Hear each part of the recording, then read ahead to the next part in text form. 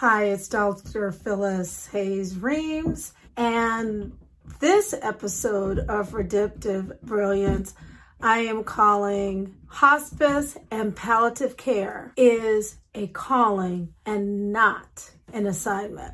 I couldn't get away with letting March in without giving a special shout out and say happy Social Work Month to my sister social workers. Thank you for everything that you do in serving in hospice and palliative care. Also, March marks just about the time that I heard God tell me that He wanted me to work in hospice and palliative care. I had worked for years in geriatric medicine, worked in the nursing homes, helped start our cognitive disorders clinic at my medical center, did some home care, but mostly it was skilled nursing facilities and then clinic.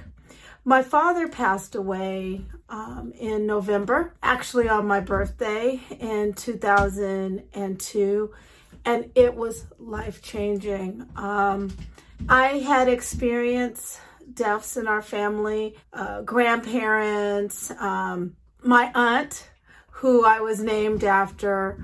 Even with that, when my father passed, it was something indescribable. Even as a physician, one side of my brain is understanding his cancer diagnosis. The other side of my brain is the daughter and praying and hoping that he will get better. Being his hands-on caregiver during the last days of his life, as I took over caregiving duties, initially at night to help my mom, and then I would provide the full-time care on the weekend. That left an indelible mark as well. And it was that next year in 2003 that God told me, Phyllis, I want you to start serving me in this way. Now understand, I would have never, ever thought I would be working in hospice and palliative care. When I finished my training and knew it was time to get what we call a real job, right? I was very happy doing nursing home care and then doing geriatric assessment care. I thought I had hit my destination, but we know that God has His own purpose and plan. And now I can realize how He just was prepping me for where I was going. And by then I'd already answered the call to ministry and was ordained in the Methodist denomination, the African Methodist Episcopal denomination. I feel so blessed and humbled to do this work. And now this is what I do predominantly. I love doing interdisciplinary care as part of a team, working with my sister nurses and my sister social workers, home health aides, chaplains, other physicians. Now, I want you to understand something. I am not devaluing or negating the value of our men who work in this field. And as a woman who's also a wife, a mother, a sister, an aunt, a friend, a niece, a community volunteer, there's something special about us women and all the different roles that we play. And I really don't know that it's a matter of wearing different hats that I used to say, because do you really take off one hat before you put the other one on? It's really more or less learning to set boundaries and prioritizing and really trying to be present where you are in that moment. And that's not always easy. And doing this work, serving in this capacity, doing hospice and palliative care is not for the faint of heart. People are in a potential crisis seasons of their life. They've been given some not so great news. They may have been healthy and functional, and over the matter of months, and weeks, their body seems to rebel against them. Families are in crisis. And I truly believe that regardless that the number of COVID cases may be going up and down, the impact it has had on the psychosocial environment and atmosphere of our world has not stopped. People are still very much on crisis and in crisis mode. And it has become even amplified more in the area that we work in with hospice and palliative care. And we're also human beings. So we also have our lives, and we continue to give. And we haven't stopped. That's the big thing. We haven't stopped. During COVID, we still continue to show up every day to see our patients.